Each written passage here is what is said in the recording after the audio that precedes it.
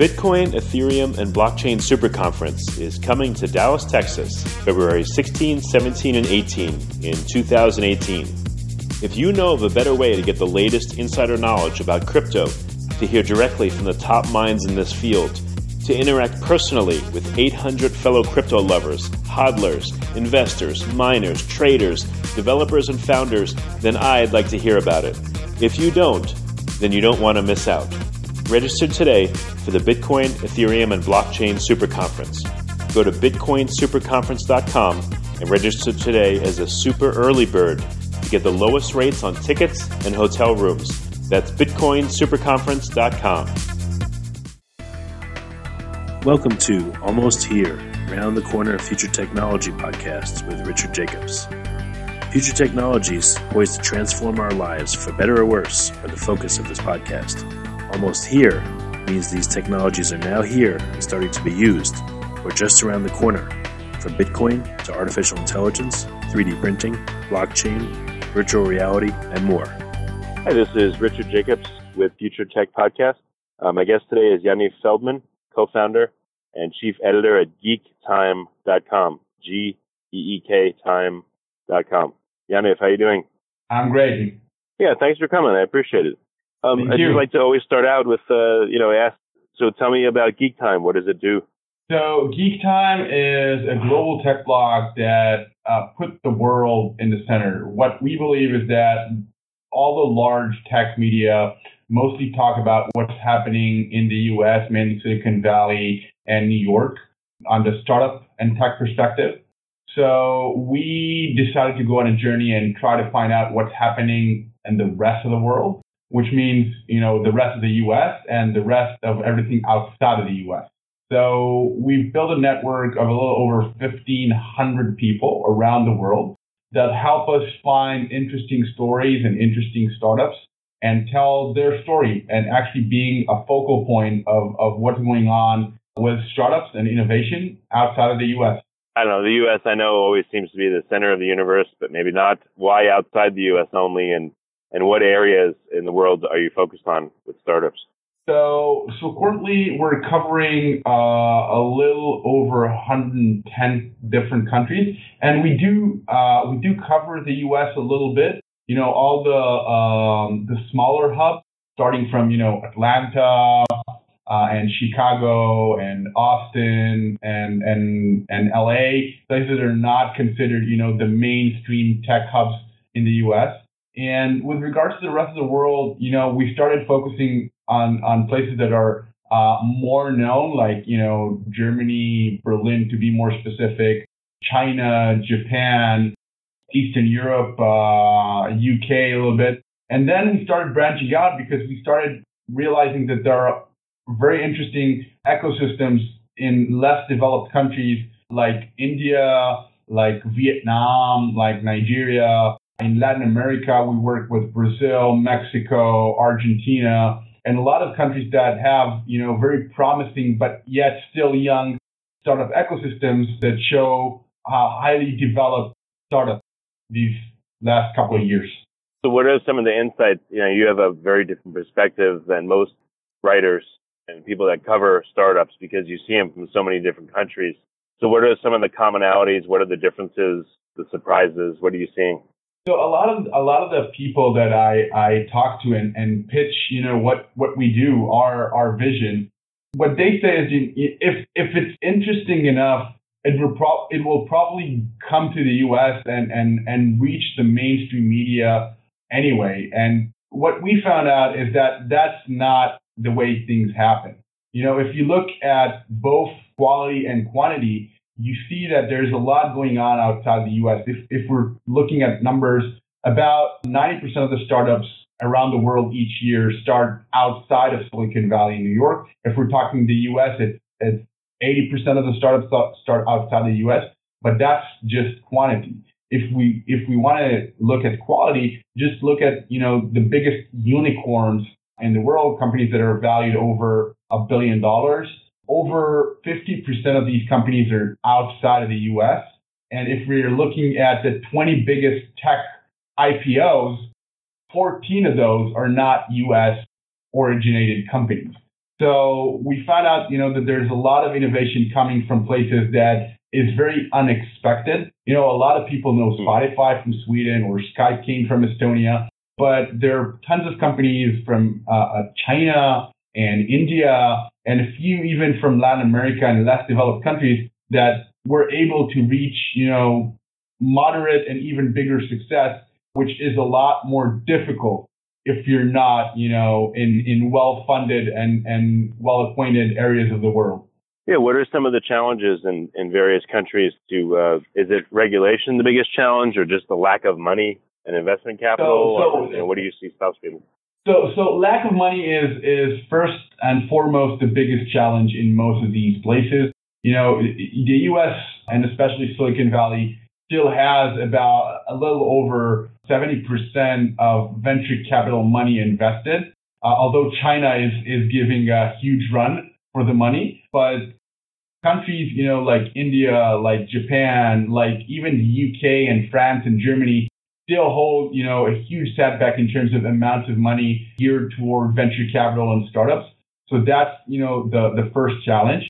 And second, regulation and local work laws and local business laws are still, way behind what's in the Western world. Europe has a lot of work laws that prohibit you from firing people without, probable cause. And the same is, when hiring people in places like Japan, you can't fire them, even if you want to.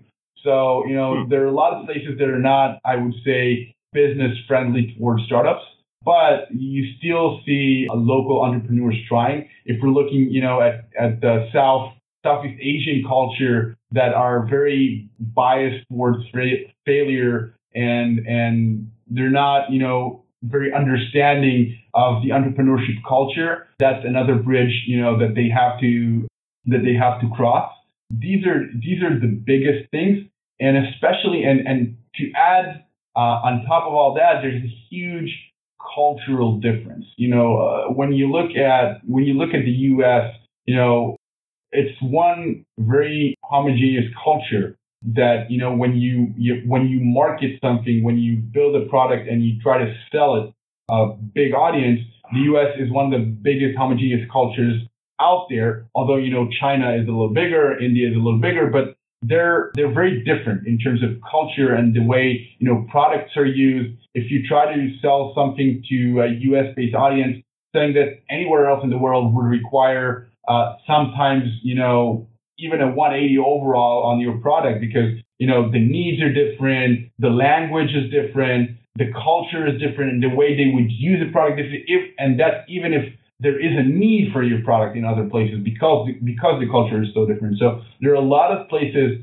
that startups can find difficult, but there are a lot of potential markets that are big enough or even bigger than the U.S. that are still very underutilized places. China is, the biggest example of that, but also India and countries like Vietnam and Malaysia and Indonesia and Russia and Latin America, all the Spanish and Portuguese speaking countries. These are huge markets with some commonalities that, a lot of people overlook and they are very, very underserved in a lot of the things that already exist and are successful in the U.S. Do you see that there's a lack of entrepreneurship in any particular culture, or certain cultures are more go-getters than others? I think, one of the things that we do start seeing, I would say in the last 3 to 5 years, is we're starting to see, that fact that's called globalization starting to penetrate all over the world. We start seeing people in even, underdeveloped countries in Africa and Latin America and Southeast Asia that see, success stories that came out of different countries, and they say, if they did it, why can't we? We're seeing, huge companies in India, their recent change, for example, the recent monetary change that the Prime Minister just did, that, everyone has to go through the banking system. A lot of people open bank accounts. A lot of people started working with mobile payments and that's a country where I would say somewhere between 70 to 80% of the country was not, didn't have any kind of bank accounts ever. Mm-hmm. And they just started, working with money the proper way in the last year or so. So you're seeing a big boom in India, and you're seeing a lot of entrepreneurs because a lot of, Indian people that spend time in the U.S. are now going back to India to start building the local ecosystem. So that's, a great growing country we're seeing. Vietnam, for that matter, is something that has grown exponentially in the last 6 years. Their digital growth is amazing. They came from like 20% to 65% internet penetration in less than 5 years. Their mobile growth is exponential. The number of startups, they had about somewhere between 300 to 400 what we would consider startups in 2011. They have a little over 4,000 this year. And there are a lot of other countries. Japan is doing huge leaps towards startup culture. Russia, no one knows what's happening in Russia because, that's a big mystery for everyone. But we're seeing a lot of activity, both, sponsored by the government and independent companies going, out of Russia and all of Eastern Europe, Estonia, Latvia, Bulgaria, Poland. These are all countries that you're seeing a lot of entrepreneurship spirit. You're seeing companies coming out of these countries, and you're seeing investor money flowing into these countries. Definitely very interesting. Which countries do you see as the biggest up and coming ones, and which ones do you see that are that are not participating or losing their place in the world? So I would say Germany is made itself. Germany, especially the huge tech hub in Berlin, has made a name for itself. That's already known. I see Ireland is doing pretty well because they've built a huge core of big enterprises, and a lot of the people that are working a few years in those big corporates are coming out and starting to branch out to startups. We're seeing Vietnam, as I mentioned before. China, that's a no-brainer. Most of the startups in China are still very much focused in China because that's a big enough ecosystem. There's a huge market and there's a huge potential there. But you're also seeing, that Alibaba is obviously the biggest one that everyone knows, but there are a lot of other companies, including mobile manufacturers, electronics manufacturers, and even, internet companies coming out of China towards, the US and Europe. And you're seeing a lot of movement in that space. In India, you see companies like Flipkart and all the other online services there, and Paytm, mobile payments, that are going huge internationally. In the less developed countries like, in Africa and Latin America, you're seeing mostly startups that are aiming towards a local or regional market. We still haven't seen many, huge global successes there. But I foresee, countries like Nigeria, like Brazil, like Mexico, bringing some very interesting companies to the world in the next few years. So what tends to be your role? How do you monetize Geek Time? Use the knowledge that you're acquiring.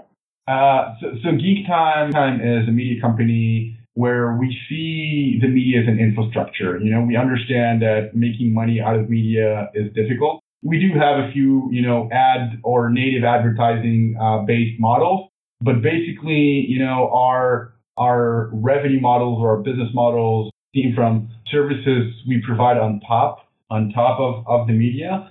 GeekTime.com is basically the infrastructure for a local play that we're doing. We have geektime.co.il in Israel. We're the largest tech media in Israel. We launched 10 months ago in Vietnam. We're, I think, among the top 3 in Vietnam right now.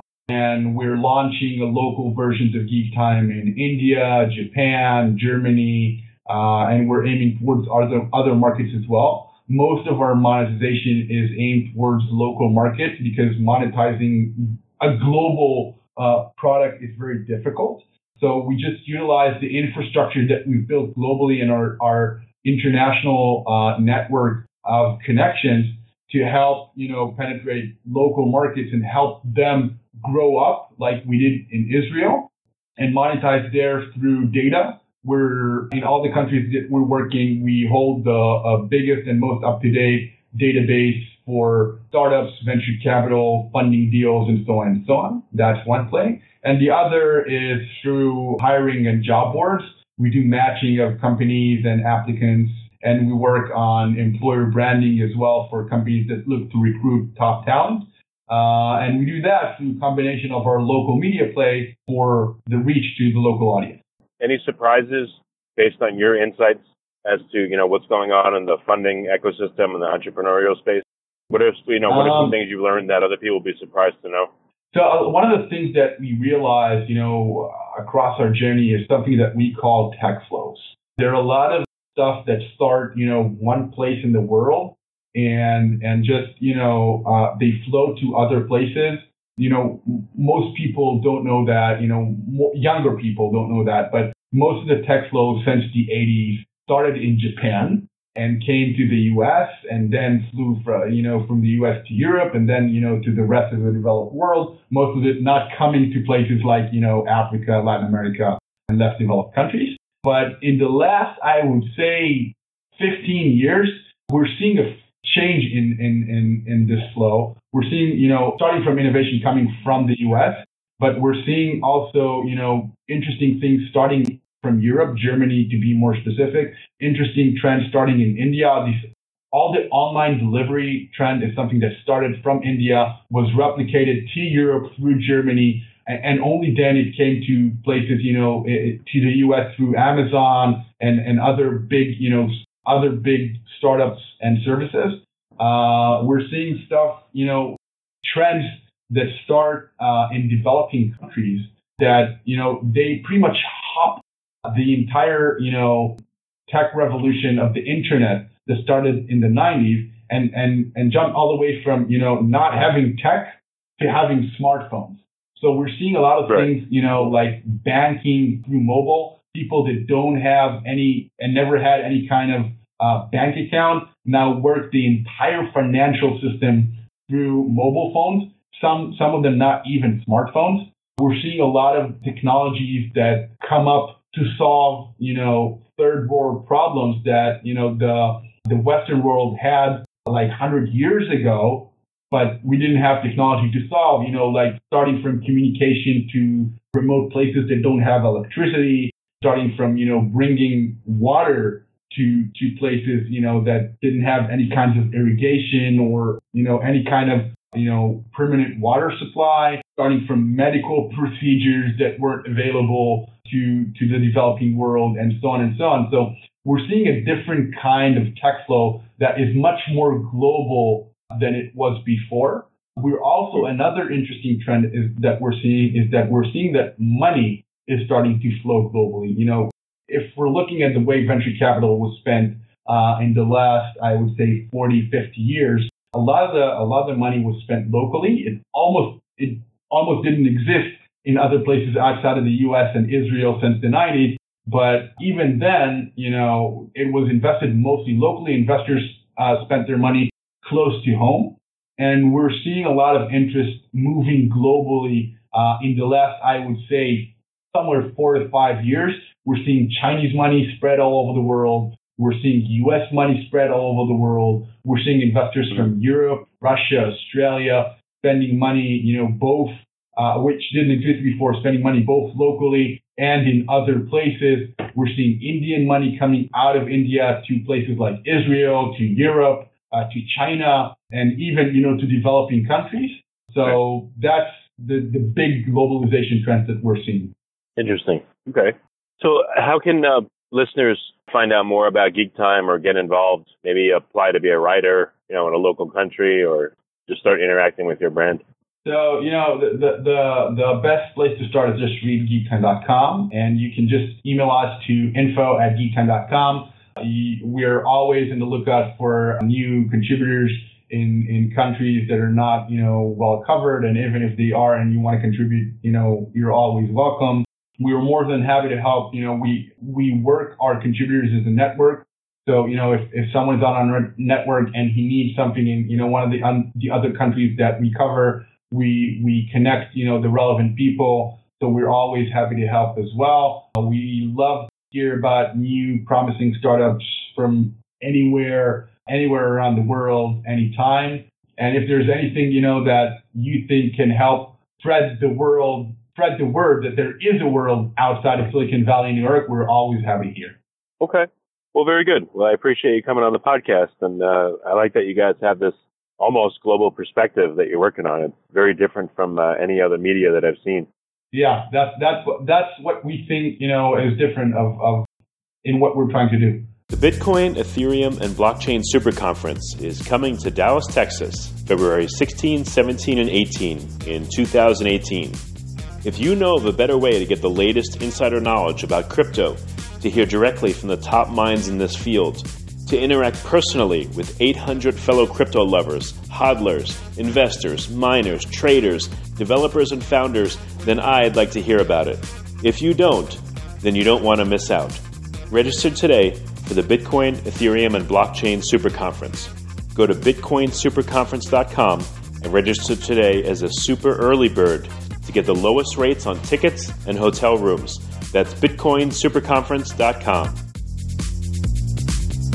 You have been listening to Almost Here, Around the Corner Future Technology podcast with Richard Jacobs.